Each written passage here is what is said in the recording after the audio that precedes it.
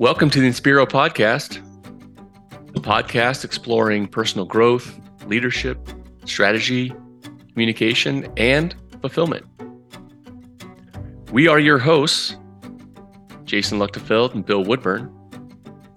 I'm here as a dentist, transitioning into a career to help facilitate individuals and their organizations towards a more fulfilling future. Hi there, I'm Bill Woodburn, and I'm a licensed professional counselor and licensed marriage and family therapist in Austin, Texas. I'm fascinated by the way people come together to solve problems, whether that's couples or families, dental practices, or organizations. We're going to be exploring a lot of topics, and for us to be able to be free to do that, I have to let you know that this is not intended to be dental advice or counseling advice. I'm going to maybe be a little stereotypical here. I think that's a really hard concept for dentists and hygienists to wrap their heads around. They want everybody to be the all-star brusher, flosser, mouth taker, carer of, and that's unrealistic. And sometimes it's because of physical limitations. And so we can recommend some different tips and tricks and tools for those people. That's a fairly easy one to work around. The more difficult one is when we're dealing with somebody that is reached their tolerable limit for what they're going to do for themselves. And how do we manage that? So I'm thinking of a specific patient that I treated for a decade that said, look, I know things are not the greatest. I know they could be better, but I'm not going to floss. I'm not going to use those pick things between my teeth. I'll tell you right now, I'll come in every 2 months for a cleaning if it means that I don't have to use those things. And so that was initially a hard acceptance for us as professionals that are trained that, well, if you're not going to do these things, you need to go see somebody else. We are not going to supervise your neglect. And we're on our high horse, riding along, feeling all proud. But in this case, this person just gave us a possible solution that is out of the ordinary. But if they're willing and able to do that to maintain their health, then why not? So that level of communication, it took a while for him to admit that to us. But when he finally did, for me, it was an aha. Okay, now we thought we were in agreement for a while, but we weren't. Something finally happened for him. He probably just got fed up with us saying all the lecturing. And he finally had enough and he said, look, I'm not going to do that. And so it was a great learning experience and ultimately, I think, a better outcome for everybody involved. But it took a while to get there. When I hear that story, I think that his communication was, you're not in charge, I'm in charge. Yeah. I'm in charge of my teeth. They're not your teeth, they're my teeth. Mm-hmm. I have interns, and I just gave a talk to one of my interns that I often do with young interns, is about accepting the clients as they are when they walk through the door. Mm-hmm. We may not like what they do. We may think some of the stuff is stupid, but they're there. And if you want them to accept you, you have to lead the way by accepting them. Doesn't mean accept every action that they do. Actions are different than people, but accepting the person and accepting that they're doing the best they can with what they got as they walk in. And with that acceptance, it goes a long way to helping them accept you in your ideas. I'd like to tangent here for a second, if we could, and get your feedback on this idea of when treating patients. So this could be a dentist, a hygienist, or even a physician that has a patient with something like diabetes. And we inform the patient that they have this. The patient declines treatment. Mm-hmm. There is one camp that says, okay, well, we cannot see them then. And there's another camp that says, okay, we'll do what we can. We'll do what they allow us to do to try to at least keep the scales tipped on our side of the health paradigm. But every time they come in, it's a mouthful of turkey sandwiches in between the teeth. Or if it's a physician's office, it's the patient walks in and they're popping a Werther's in their mouth while they're getting their glucose checked. Where I think we run into some ethical dilemmas of how do we either decide to treat that person or not treat that person. And I know there's communication involved in that, but there's also the philosophy of care that we do have some flexibility around in our individual offices. And then there is that moral and ethical side of it that I'm certainly not an expert on. So That's all. being a counselor, Yeah. and I'll include myself on this. Right. God, we are so scared to fail. All these professions, we're so scared to fail. And we get so angry at patients or clients that seem to be leading us toward failure, toward some sort of personal failure that we should have done better. We should have convinced them to take better care of themselves. We should have overhauled not just what we can get our hands on, but their entire lifestyle. And that failure to do that is our personal failure. Now, this isn't some great answer to this because there are lots of different patients that require different responses. But I wonder, we would have so many more options if we weren't afraid of failing. If we didn't so immediately take on the responsibility, not for caring for the patient, but for the outcome, instead shared that with the patient, that they are going to do what they're going to do, and that they come in with as much determination or self-care as they have. And that's what you got. And it may get better and it may not. So what I'm hearing from you is that part of the problem is that as a practitioner, it's a dilemma for me because I'm afraid that doing treatment on this person is going to fail faster. And I'm taking that personally. If I share that fear with the patient, I'm potentially opening a window to some sort of improved circumstances.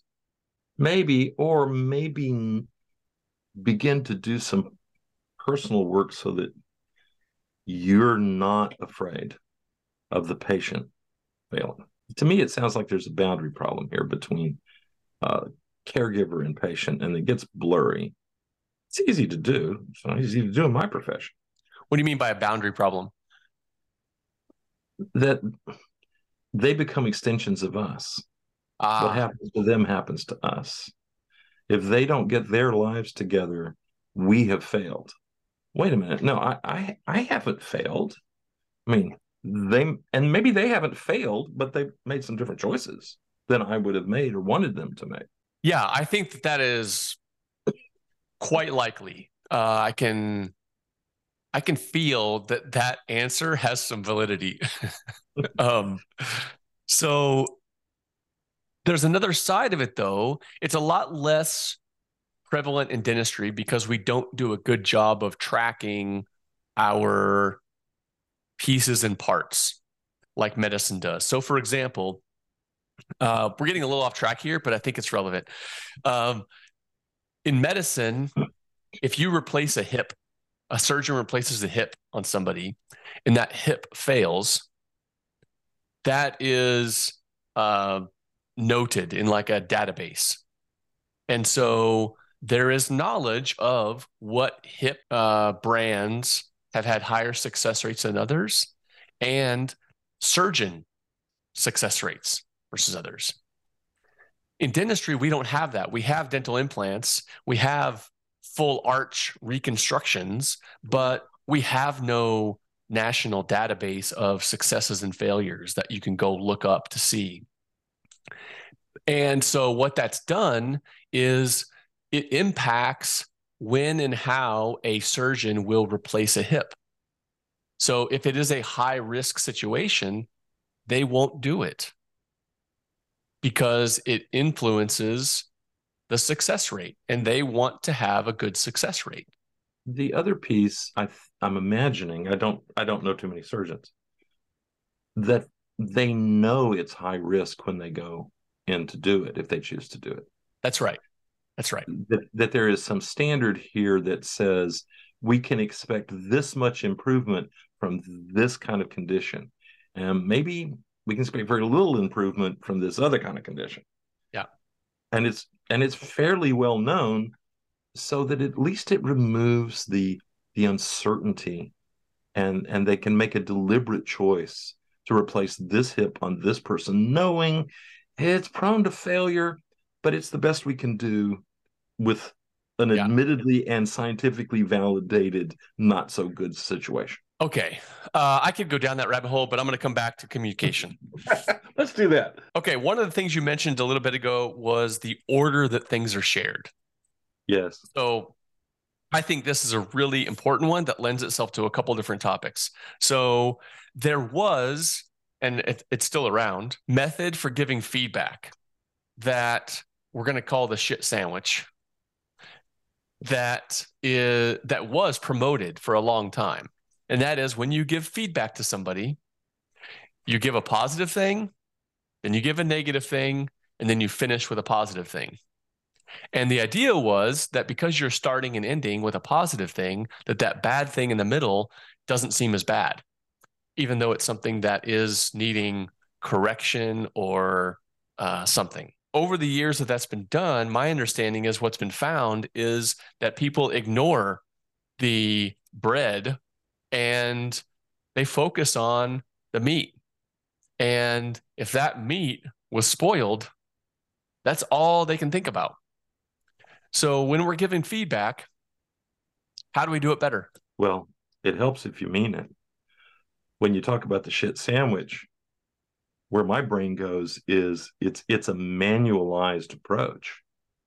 Ah, People do it not because they mean it, not because they're joining with the patient on their good health.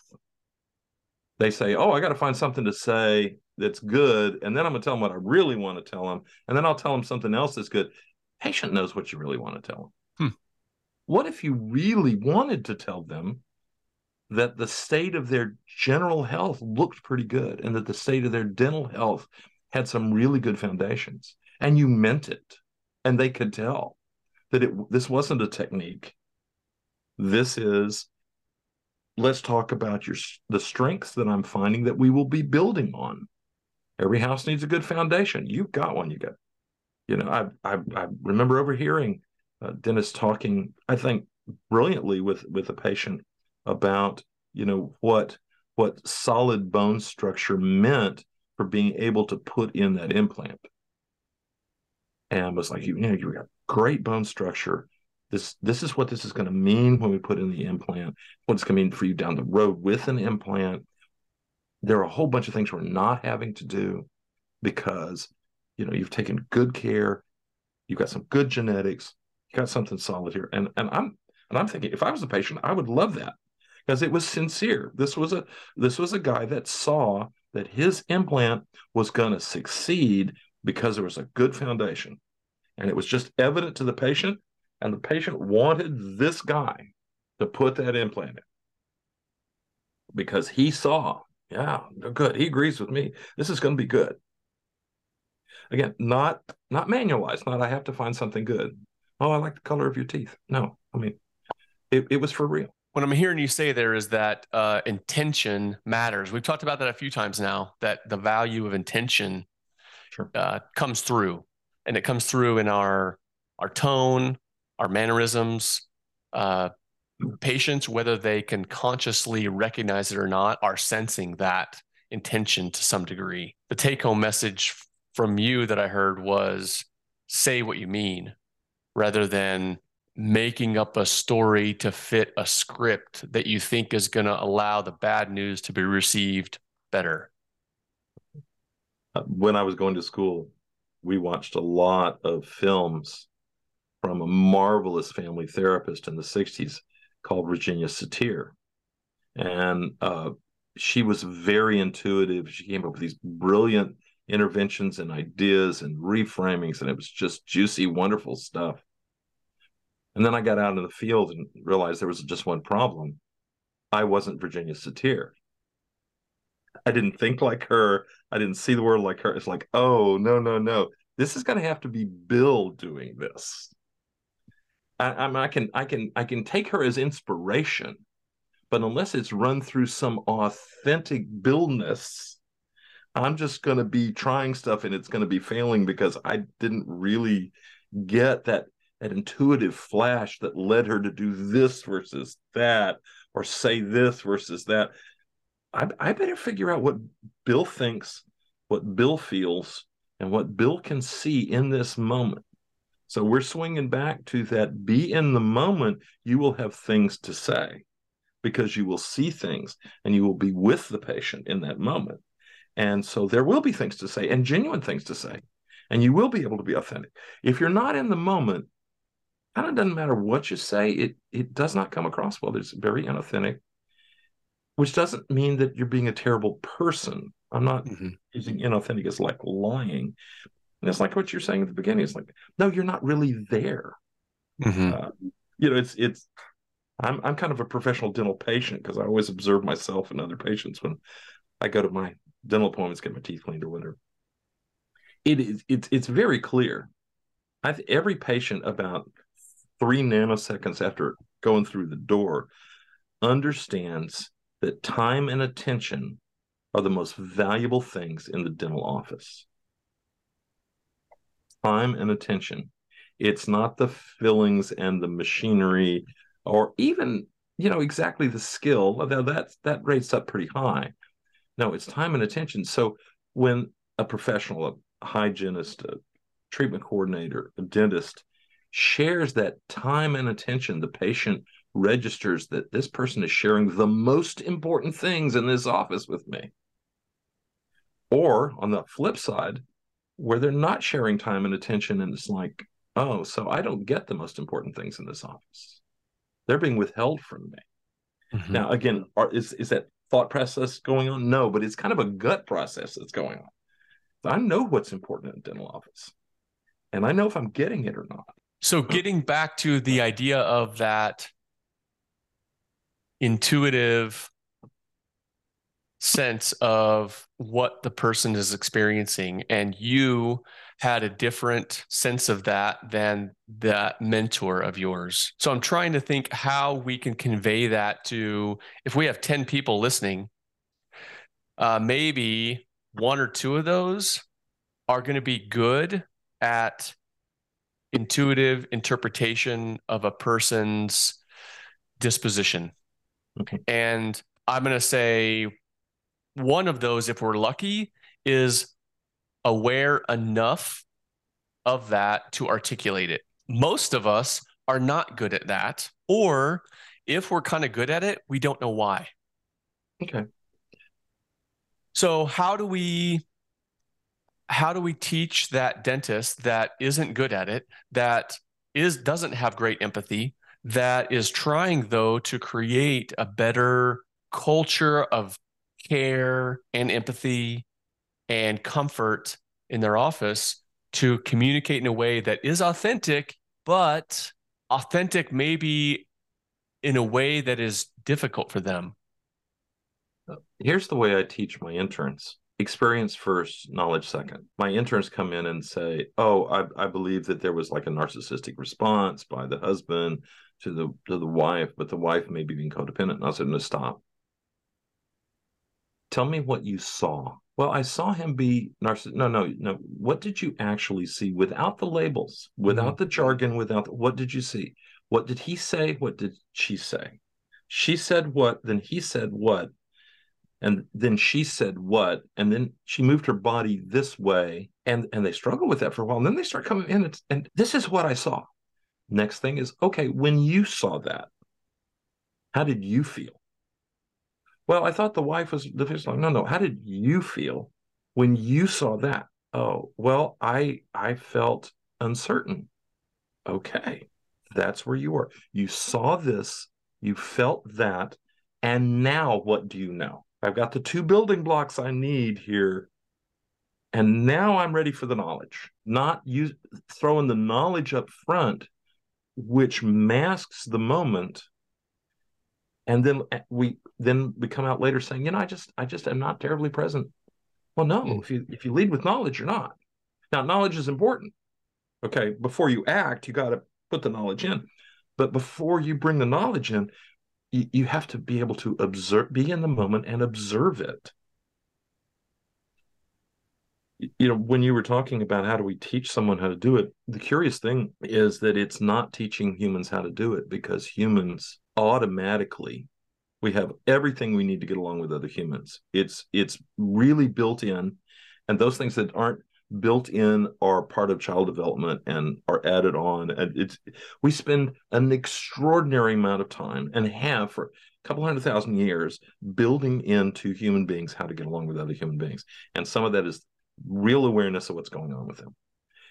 Unfortunately, and this happens to young counselors too, is getting wrapped up in the challenges of what will happen next, and what I need to get this person to do means that I start shutting off what is my experience in this moment, and I'm getting less and less authentic.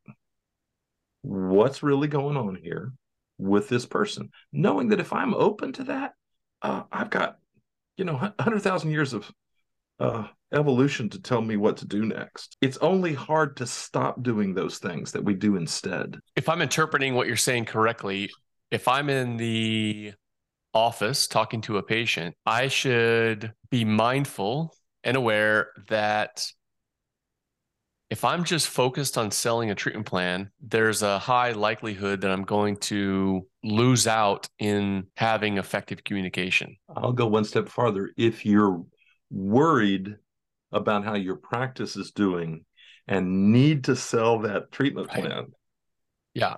then you're all involved in your own inner experience. You're cut off from the patient's experience, both outer and inner. Yeah, and you'll probably step wrong. Why? Because you don't have the data. You're shut off from it. Mm-hmm. It's you're full of your own stuff at that moment. The hardest part is for us to be able to set that aside, come to that meeting with at least enough space. Doesn't have to be perfect, but enough space for the patient. Yeah, I think that's really good advice. I think it's also a real challenge to digest for, especially now, dentists that are 10 years and less out of school. Mhm. The amount of debt and stresses that are accumulating makes that ability to slow down to do what you're talking about a I honestly don't have great advice for, or I can't say, oh, we'll just do this. No. I feel like but there must be something there that we can say that can be helpful or supportive. That may just be recognizing that influence is there as the first step. Well, this is where we bring in that idea that dentistry is a team sport. Hmm. Who in your practice has the most time to relate meaningfully to the patients? And are they given that time and given that contact? And is that protected and nurtured? Not like, well, they're talking to a patient, I need to give them something to do, but they're talking to a patient, that is what they need to do. Is that a chairside who spends an extra moment um, making a patient more comfortable, or a hygienist that takes an extra moment to listen to a story about somebody's kids? So I think sometimes we think it's always got to be the dentist, when in fact it's a team sport. Hmm. So everybody's queuing up. Front desk people are very busy. So it always is wonderful when the front desk person And my dentist says, "Hello, Bill. How are you doing today?" And I know I can briefly tell them, and they will actually listen for a moment. Now, would I tell the dentist? Very briefly, because he's a very busy guy. I know that. Front desk, less busy, more contact. They, you know, those folks up there are chosen for their contact skills and for their awareness skills. And she bathes me in awareness of my presence as I walk in, so that, yeah, if the doctor's having a tough day, it doesn't impact me as much. Chairside spends an extra moment, and I'm just talking moment or two.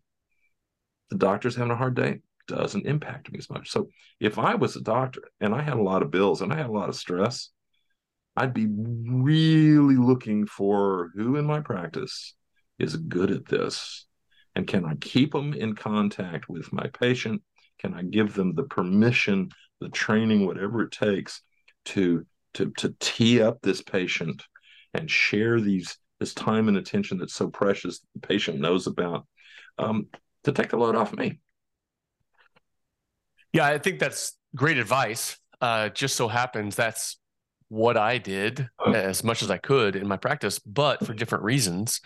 I think the reasoning you just shared that if I'm going to call it a protective mechanism, like being aware that my mind is on the bills I have to pay means that I'm not communicating as effective as I could. That is a tremendous amount of self-awareness that is needed in order to make that sort of observation of yourself and then train your team up so that you're not uh, making those poor choices and you're allowing the office to elevate itself and you become a cog in the wheel, and that's okay.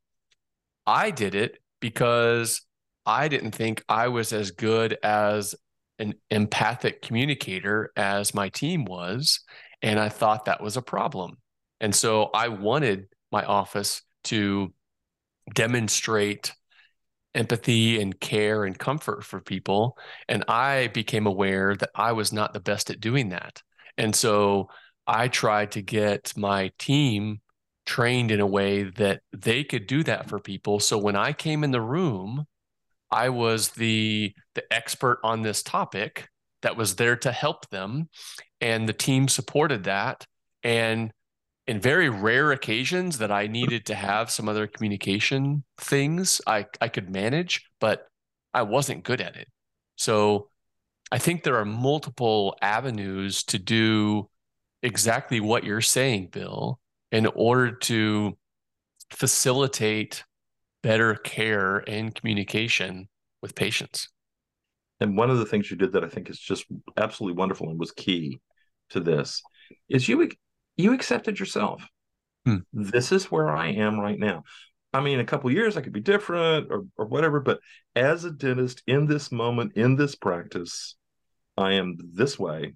I've got this amount of time, this amount of ability, whatever. Um, and having accepted that, and also having accepted that the patient needs some things that you don't have to give, you can accept both. Then it just becomes a technical problem. Okay, look around. Who in this practice does have that stuff the patient needs? Mhm. Who in this practice can backstop me on this? Again, now it's a technical problem because you accepted yourself. You accepted the patient. You didn't have to say something's wrong with me because I can't do that, or something's wrong with the patient because they can't do it without this. It's like, no, they need this. I need this. Is there some is there some team member that can be the glue in here to stick this relationship together? I think it's perfectly reasonable. And now that you say this, this wasn't intentional, but I think it was an awesome outcome. Is I was pretty vulnerable about that with my team. And I think they then learned that it was okay for them to say, hey, with this patient, I'm not going to be the best person, but you will. Not me, but like, so Tara was one assistant, Amanda was another assistant. They're very different people. And so they found that there were patients that were better scheduled with one or the other because they were good at nurturing, or they were good at fact finding and getting down to business. And so you started to then see that as patients were brought into the practice, talked to, evaluated, we learned their personalities and what they like and dislike, and they would naturally get funneled to the right team member to provide what they needed. So that was all done on accident, but I think was a beautiful accident now that I look back on it. And it stemmed from your awareness Hmm. of the situation and yourself in the environment and the patient in the environment. Again, it's you don't have to start with the solution. You start with the awareness. The solution comes out of that.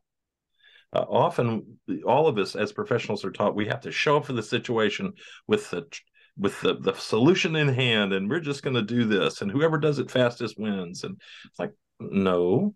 How about we show up, we take a look around, we know ourselves, we get to learn the patient, we begin to see how that fits together, how it doesn't. We stay with that awareness even when it's uncomfortable, and then we rig a solution. Mm-hmm. That's what you did. Hey, thanks again for listening. And tune in next week. We'll have even more for you. Hope you're enjoying it. And as always, send your feedback, inspiropodcast@gmail.com. Give us a nice rating or not. It's okay. We can take it. Just be authentic. Thanks.